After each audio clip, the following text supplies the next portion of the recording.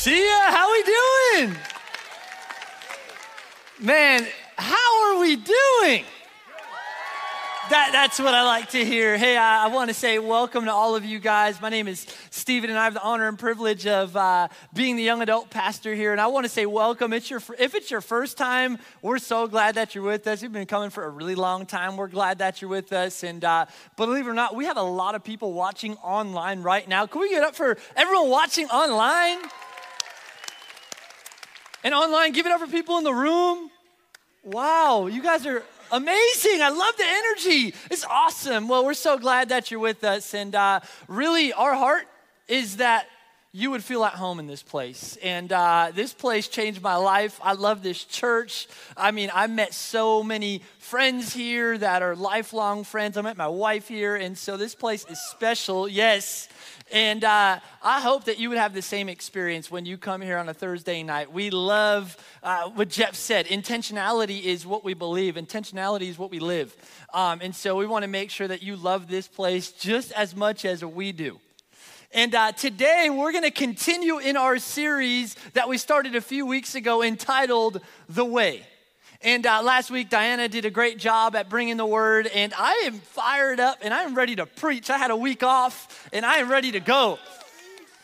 But we started this series called The Way, and really the idea is in John 14:6, Jesus refers to himself as the way. He says, I am the way, the truth, and the life. No one comes to the Father but through me. And so what we're doing is we're looking at the way, Jesus, in the way that he lived his life so that we could emulate that and we could follow him.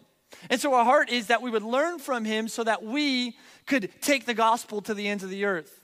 And so if it's your first time here, you're like, I have no idea what this is all about. Welcome. We're so glad that you're here. And I love that you're going to have the best time of your life. I truly believe it today, and I hope you walk out of here encouraged, seen, loved, because God loves you, and he knows exactly where you are, and he sees you just as you are. But let's go ahead and let's pray. God, thank you so much for who you are. Thank you for our time together. Would you be with us, God? Would you speak to us?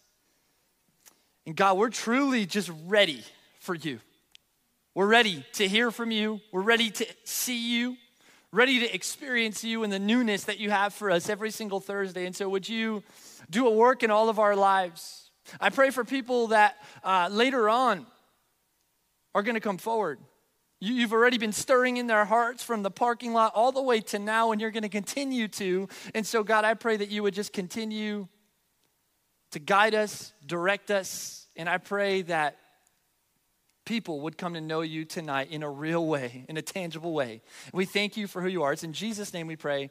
Amen. About a month ago, Jessica and I, we were with a bunch of friends, and we were watching the Super Bowl together. And anybody watch the Super Bowl? Okay, we got some of you. If you didn't watch the Super Bowl, what were you doing? No. So we were watching the Super Bowl, and we watched the first half of the game, and then the halftime show we watched. Anybody enjoy the halftime show? Throwbacks. We watched the halftime show, and about before the third quarter came to a start, Jessica looks over at me, and she's like, hey, I'm going to go with all the girls, and we're going to go get some Starbucks. So I give her the keys to the car because we only had my car. And so I give her the keys, and she drives off. Me and all the guys, we're all hanging out. We're all watching the game. And about 10 minutes go by, I get a call from Jess. And I answer the phone, and she's cracking up on the other line. And she's like, dude, you're not going to believe it. We didn't make it to Starbucks. The car broke down. And I'm like, what? And so I'm like, where are you guys at? She's like, we're in a parking lot. And so we're like, God, what parking lot? And so I wanted to make sure they were safe. So me and a bunch of the guys, we got jumper cables. Like, I know what I'm doing. I have no idea how to use jumper cables. But we grabbed them because that's what you do to jump cars. And we drive over to the girls to rescue them. We get over to the parking lot. We finally found them.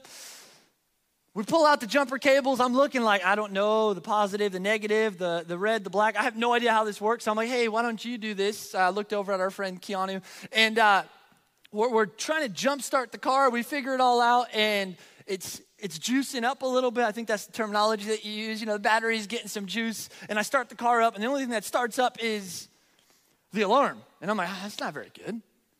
And so I'm like, okay, maybe like 10 minutes, we'll just wait. So we waited about 10 more minutes. This thing is juicing, whatever you want to say. And And this battery is recharging, or at least attempting to recharge. And I would start it again and nothing. And I'm like, what is going on? And so this happened for a little while. The game is going on. So some of the guys are on their phones like this, watching the game. And it's hilarious where we were, the reception wasn't very good. So if you step on a curb, you could see it better than when it was really interesting. That's not a detail you need to know.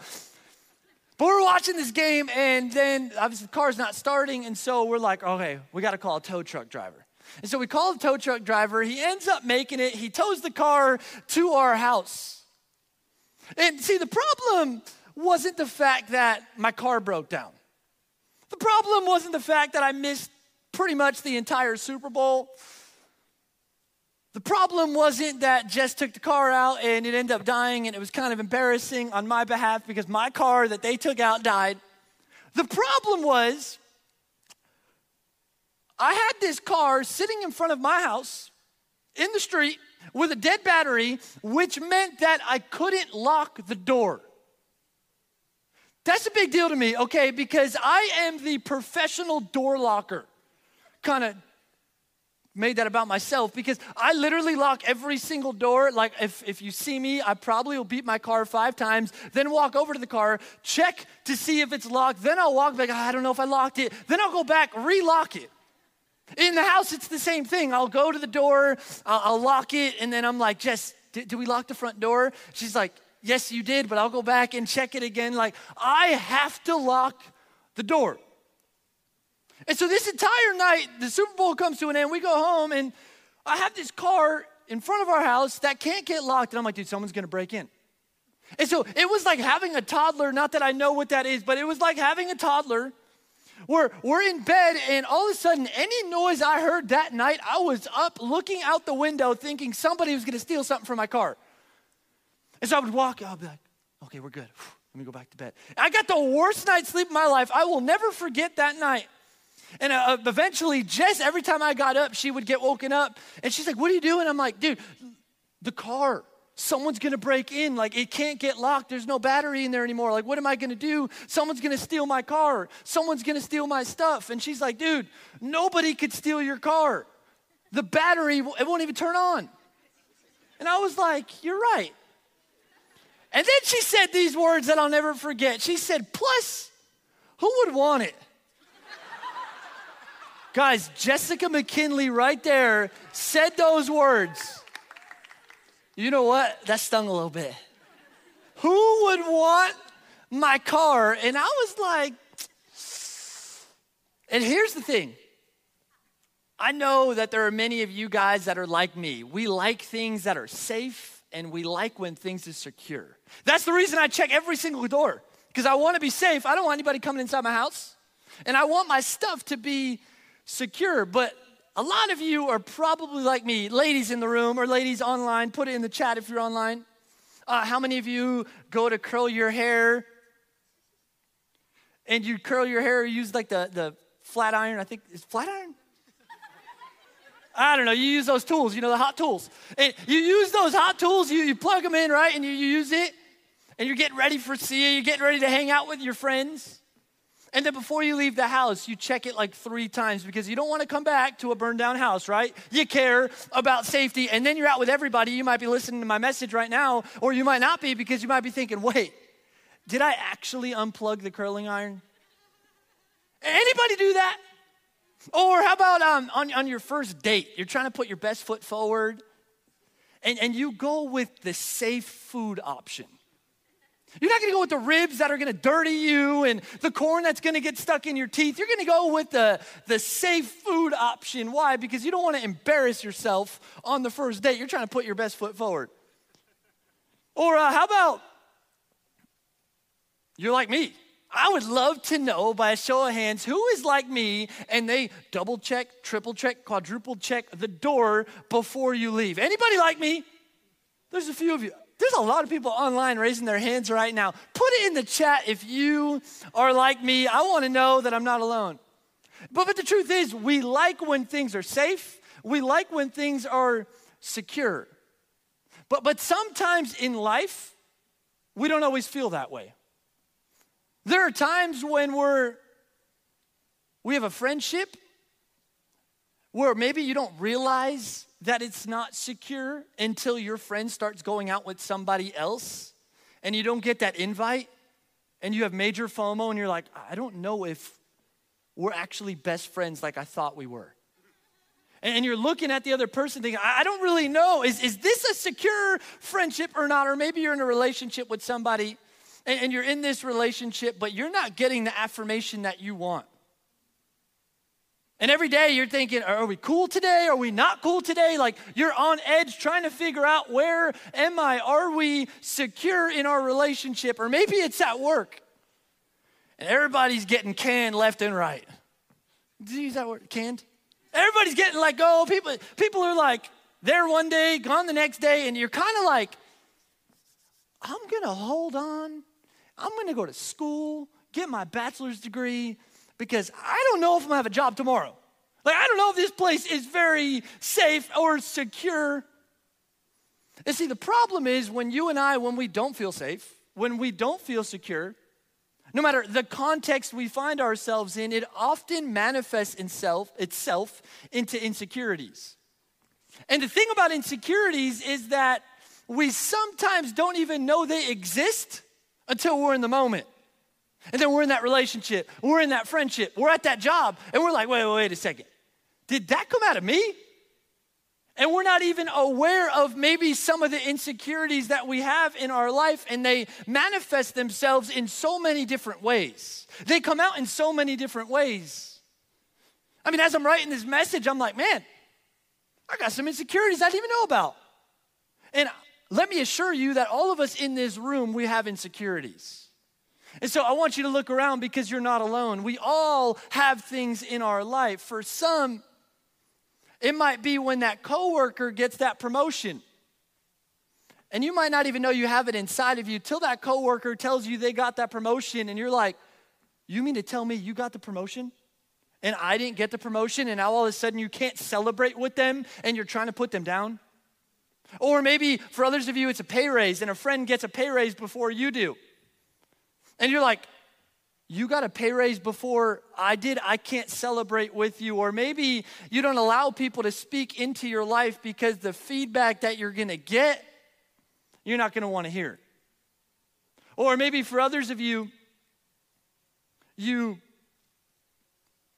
whenever someone does something good around you, whenever somebody is getting praise and affirmation, you have to shut it down right away. And you're like, look at me. Because you can't handle the praise that they're getting because you want it for yourself.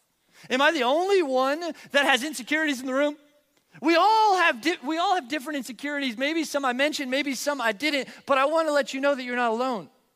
But here's the thing. If we don't handle our insecurities, if we don't get a grip on these insecurities that we're dealing with in our life, they're one day gonna handle us. And so that's why tonight, I wanna talk about this idea of how do we handle our insecurity?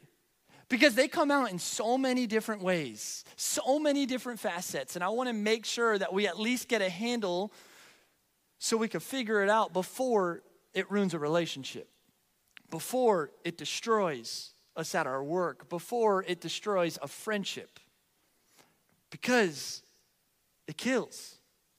And tonight we're going to be in Mark chapter 3, so open up your Bibles to Mark chapter 3. But before we get there, I want to give some context, paint the picture, set up what is happening. You see, in this passage that we're going to be looking at today, this will be a little bit of a teaching moment. There are two different groups of people that find themselves in this situation. The first group of people are the Pharisees. We've been talking about them a few weeks ago, and they're a religious group of people. They were Jewish people that followed the law that God gave them, and they were big on memorizing the law. And this group started out, like we chatted about 2 weeks ago, with great intentions. They wanted to keep the law that God gave them pure. And these Greeks were coming into their territory, into their land, and they're coming in with these different beliefs. And they're like, no, that's not how you're supposed to live. This is how you're supposed to live. So they tried to keep the law pure. They didn't want any Greek culture infiltrating into how they live their life, into how God told them that they need to live. But over time, it got corrupt. And they started adding their own thoughts, their own beliefs, their own interpretation to God's law. And they forced people to live the way they thought they needed to live. Like these guys would actually follow Jesus around, like we saw. They would follow Jesus around. And when he broke their man-made laws that they added to God's law, they would call him out and be like, Jesus, what are you doing? In front of everybody. That is the Pharisees. A new group that we're going to be talking about today, they're called the Herodians. This right here is going to make sense later on, but they're a group of people like the Pharisees that carried a ton of influence. These guys were Jewish by birth. But when the Greek culture came into their land, they adopted the Greek culture. And so what these Herodians did is they started living like the Greeks. They adopted to their culture. They wanted Rome to be in charge of their government. And so we have two very different groups, okay? We got the Pharisees who were big on following the law. Nothing is going to get in the way. No Greek culture. We got the Herodians, Jews by birth. But when the Greeks infiltrated, they started believing more along the lines of what the Greeks believed. Here they are on opposite sides of the spectrum. They didn't like each other. They both had so much power. They both had so much influence. And that right there is really important, okay? I want us to understand both of those things because it's going to make our story in Mark chapter 3 make that much more sense, okay? Anybody learn something new? It's amazing. Mark chapter 3, starting in verse 1, says this. It says, Jesus went into the synagogue again and noticed a man with a deformed hand. Since it was the Sabbath, Jesus' enemies watched him closely. If he healed a man's hand, they planned to accuse him of working on the Sabbath. Okay, so like we talked about, we have the Pharisees that are in this situation. Jesus is at the synagogue. He finds this man with this deformed hand. He's walking with this man.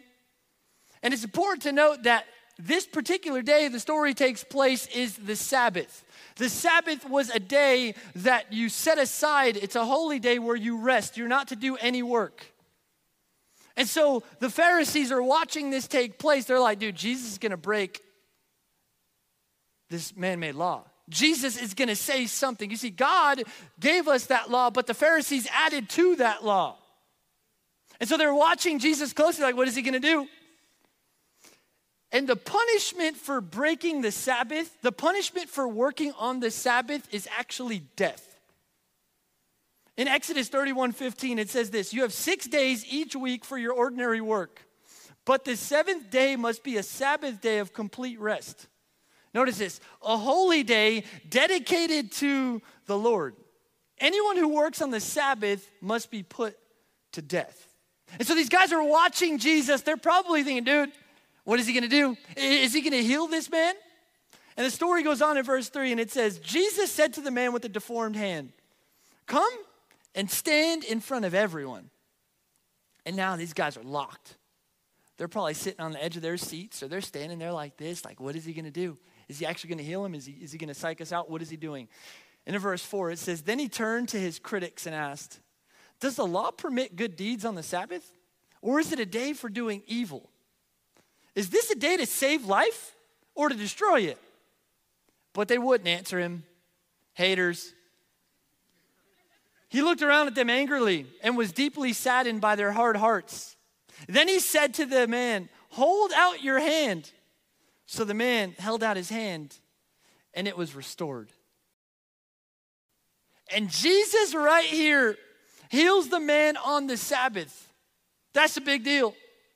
Now these guys are freaking out. They're like, no way, did he just heal this man on the Sabbath? And take a look at verse 6 at how they responded. At once, the Pharisees went away and met with the supporters of Herod, Herodians, to plot how to kill Jesus. Ooh. Ooh. And this right here leads us to our first thought on how do we handle insecurity? How do you and I handle it before it handles us. The first thing we need to know is that security stems from where your confidence is placed. Security stems from where your confidence is placed. I want us to go back to verse 2. Since it was the Sabbath, Jesus' enemies watched him closely. If he healed the man's hand, they planned to accuse him of working on the Sabbath. And right here is a picture of what insecurity looks like. The Pharisees, they don't like the fact, they're scared at the fact that Jesus is gaining popularity. He's growing in his following. And over time, you know what happened? They started to feel threatened by him. I mean, you got Jesus who rolls onto the scene, who's loving on people, who's healing people, who's intentional with people. His disciples are ordinary guys, fishermen. He rolls onto the scene and all of a sudden he's gaining popularity. People are starting to follow him. And right here, Jesus is trying to do something good. He's trying to heal a man with a deformed hand who could use that healing. And the first thing these guys went to do is put him down. And you know why they did it? Because they felt threatened. They thought that they were going to lose influence amongst their people. Insecurity, guys, it kills. It kills our joy. When we're at work and we're comparing our work to somebody else's work, well, we're never truly going to be satisfied at our jobs. It kills in our leadership because we don't ever want to make the wrong decision. And so therefore, we don't make any decision at all. It kills relationships because the second we feel threatened, we get defensive. We put a guard up. We act sometimes like the Pharisees. We want to destroy the person that said something to us. And that's the reason this topic is so important. Because when it comes to this idea, we could disguise insecurity, we could cover it up, we could pretend like we're the most secure person in the world. But can I tell you, it's only a matter of time until it comes out. It's only a matter of time until it shows face. You know what's so ironic to me is that the Pharisees were mad at Jesus for breaking God's command in healing on the Sabbath. Meanwhile, the same guys are planning to murder him and break a command on the same day. Isn't that crazy? They're mad at him for breaking the law. They're saying, hey, you can't be healing. And these guys in secret are what? Planning to kill him.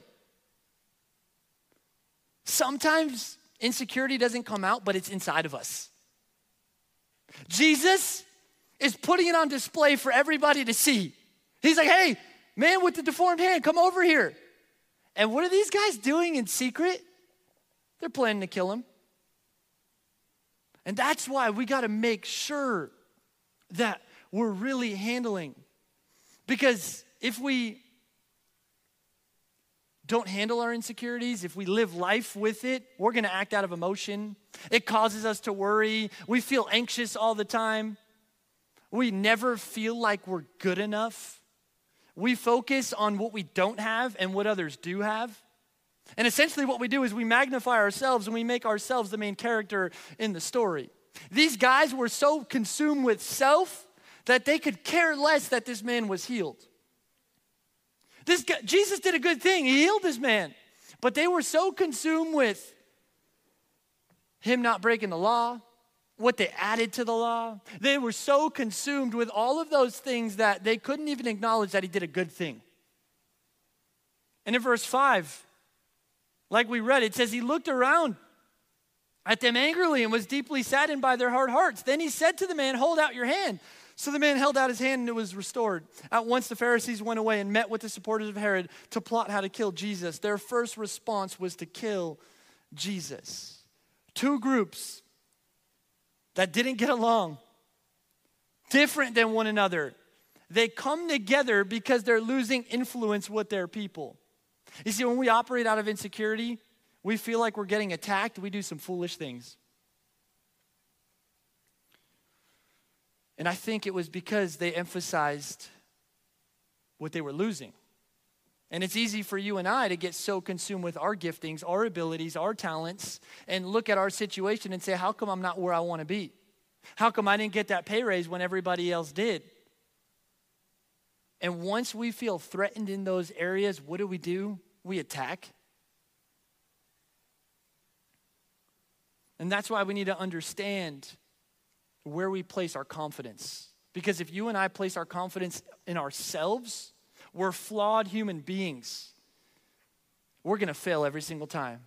We're going to let ourselves down every single time. The second there's someone that comes around that's a little bit better than us, we're going to feel insecure. We're going to feel less than. If we focus on ourselves, we're imperfect people. We're trying to follow a perfect God. We need to put our confidence in him. And that leads us to my second point. Second thing, how do we handle insecurity? We need to find our security in Jesus. The greatest relationship, the most important relationship you and I could ever have is a relationship with Jesus. If we don't have a relationship with him, we're never truly going to be satisfied in life. We're never going to be confident in life. No other relationship between us and him is ever going to be good enough. The most important one is us in our relationship with Jesus. And Paul, the apostle, he's one of my favorite people. I love Paul. And he's one person in Scripture among many that I believe is a great example of what happens when you find your security in Jesus. When you find your confidence in Jesus. See, Paul, he grew up a Pharisee, like we've been talking about. And so Paul is all about the law. And what Paul started doing is he started going around as Saul, and he was persecuting Christians. He was killing Christians. He was attacking Christians. And there's one day that he's on the road to Damascus. And he's traveling on this road, and he gets knocked down. He gets blinded. And Jesus says, Saul, Saul, why are you persecuting me? And eventually, the SparkNote version of it, he eventually gives his life to Jesus. He goes from Saul to Paul. He has a name change. And Paul became one of the most influential people aside from Jesus himself. This man wrote more than half of the New Testament of our Bibles. And in Philippians chapter 3, Paul says these words, and I really want you to listen. When I read these words, they moved me to my core. Because Paul understood what it meant to have a confidence in Jesus.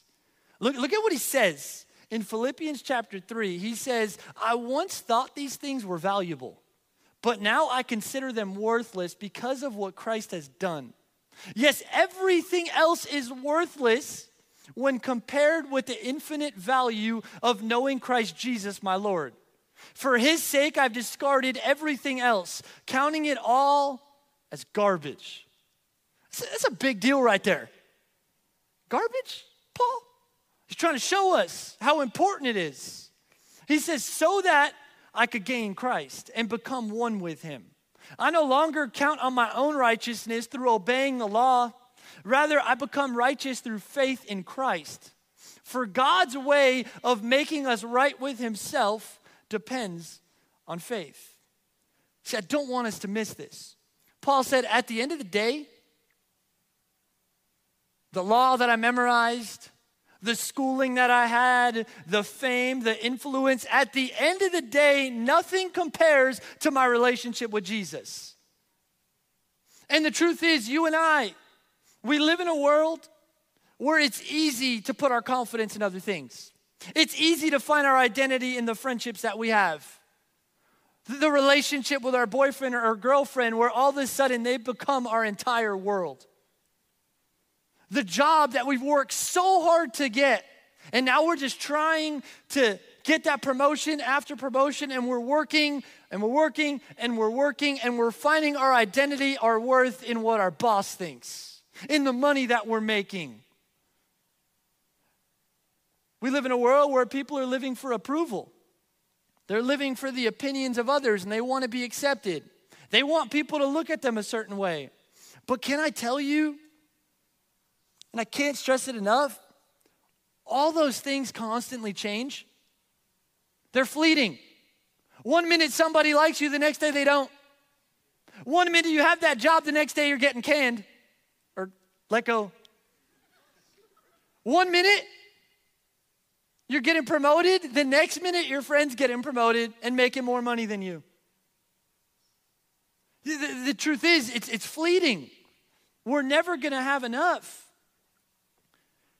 until we find our identity in Jesus, because Jesus is the only constant in our lives. And Paul says there is nothing like being in a relationship with Jesus. You see, the Pharisees, they focused on what they could produce, on their achievements, on their accolades, on how they were so much better than everybody else because of the way they lived their lives, because of all the law that they knew. They looked at everybody else and they're like, you don't know how you're living your life. Look at me. I wash my hands before I eat. You don't do that. And what happens is they're focused on all of those different things. And when you and I make life about those things, insecurities arise. Because then we start losing our followers. We start losing that influence. We're not producing at the level we think we should be producing. We go for that dream job. We go for that interview and we never get the call back. Those things could make us feel unsafe. Those things could make us feel insecure. But can I tell you something? That you're so much more than what you produce. You're so much more than society's version of success. That there's a God that sees you, that loves you, and he loves you for who you are, just as you are. And that right there is the most freeing thing. He's like, no matter the insecurities that you're hiding so nobody else could see, I already see them and I love you. The ones that you show people, I still love you, nothing's changed. No matter your past, no matter what you did last night, I love you just as you are, how you are. Can I tell you, and I don't know who needs to hear this, God is madly in love with you. And it's not because of anything you can do.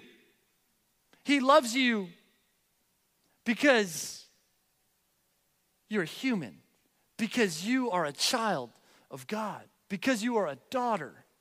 He loves you because God loves his creation. He's our creator. And I want some of us to understand that today. You could find your worth and your identity in your job, but it's never fully going to satisfy. You could find it in that relationship, but you know what? The relationship might come to an end. You're never truly going to be satisfied unless you find your identity, your worth, your security in what Jesus says about you. Jesus says, you know what? You don't have to be good enough because I am. When you're at your weakest, guess what? I'm at my strongest. When you put your faith and trust in me, you become a child of God. You are the head and you're not the tail. You are loved by God and nothing can change that tonight. You are forgiven. You are set free. You're a new creation. The old is gone. The new has come. And some of us, we got to remind ourselves of those truths because it's true about you. At your worst, when you wanted nothing to do with God, that was true. He loves you just as you are, for who you are. And nothing could separate you from that love that he has. And this right here is the remedy to insecurity. It's finding security in a God that loves you. And some of us need to understand that. Because we get wrapped up in a culture where we base it off of how much money we have in our bank account, how much money we don't have in our bank account, the job title that we have, the relationship that we're in, how we dress, the friendships that we have. I mean, we could go on and on and on. But once you find your security in Jesus, that's the most freeing thing. You want to know why? Because you don't have to act a certain way. You don't have to dress a certain way. You don't have to talk a certain way. He's like, my child, I love you just as you are, for who you are. I mean, the fact that God loves you and I so much that at our worst, Scripture says, when we were sinners, Christ died for us. The fact that he would go to the cross while we were at our worst, when we wanted nothing to do with him, when we turned our back on him, those things are still true because God is madly in love with you. And he wants to be in a relationship with you. Take a look at what Paul says in Philippians chapter 3, verse 10. He goes on to say this. He says, I want to know Christ and experience the mighty power that raised him from the dead. I want to suffer with him, sharing in his death, so that one way or another I will experience the resurrection from the dead. Paul says, I wanted to know Christ. You see, I don't want to know of him. I want to actually know him.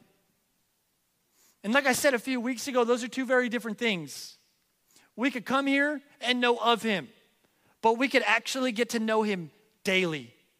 Where we're learning his character, where we're actually believing those truths, that he sees us just as we are, he loves us, and that we could be in a relationship with him, and that we are sons and daughters of a king. And that right there is the most freeing thing, because there's things that I'm working on in my life on a day-to-day basis. But can I tell you, finding my security in him makes it a whole lot easier. Because when I fail, you know what? Some people might not be there, but he always is. When a part of me is ugly and it comes out and I'm like, why did I say that? Some people might not forgive me. He will. And I can't stress it enough. He loves you.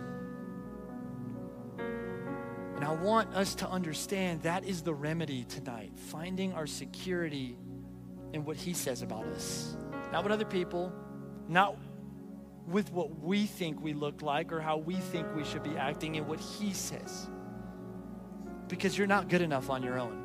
But with him, he's already done all the work, and you are good enough because of him. On our own, we're destined for hell. But because of him, we get to experience relationship with him, and one day we get to go to heaven.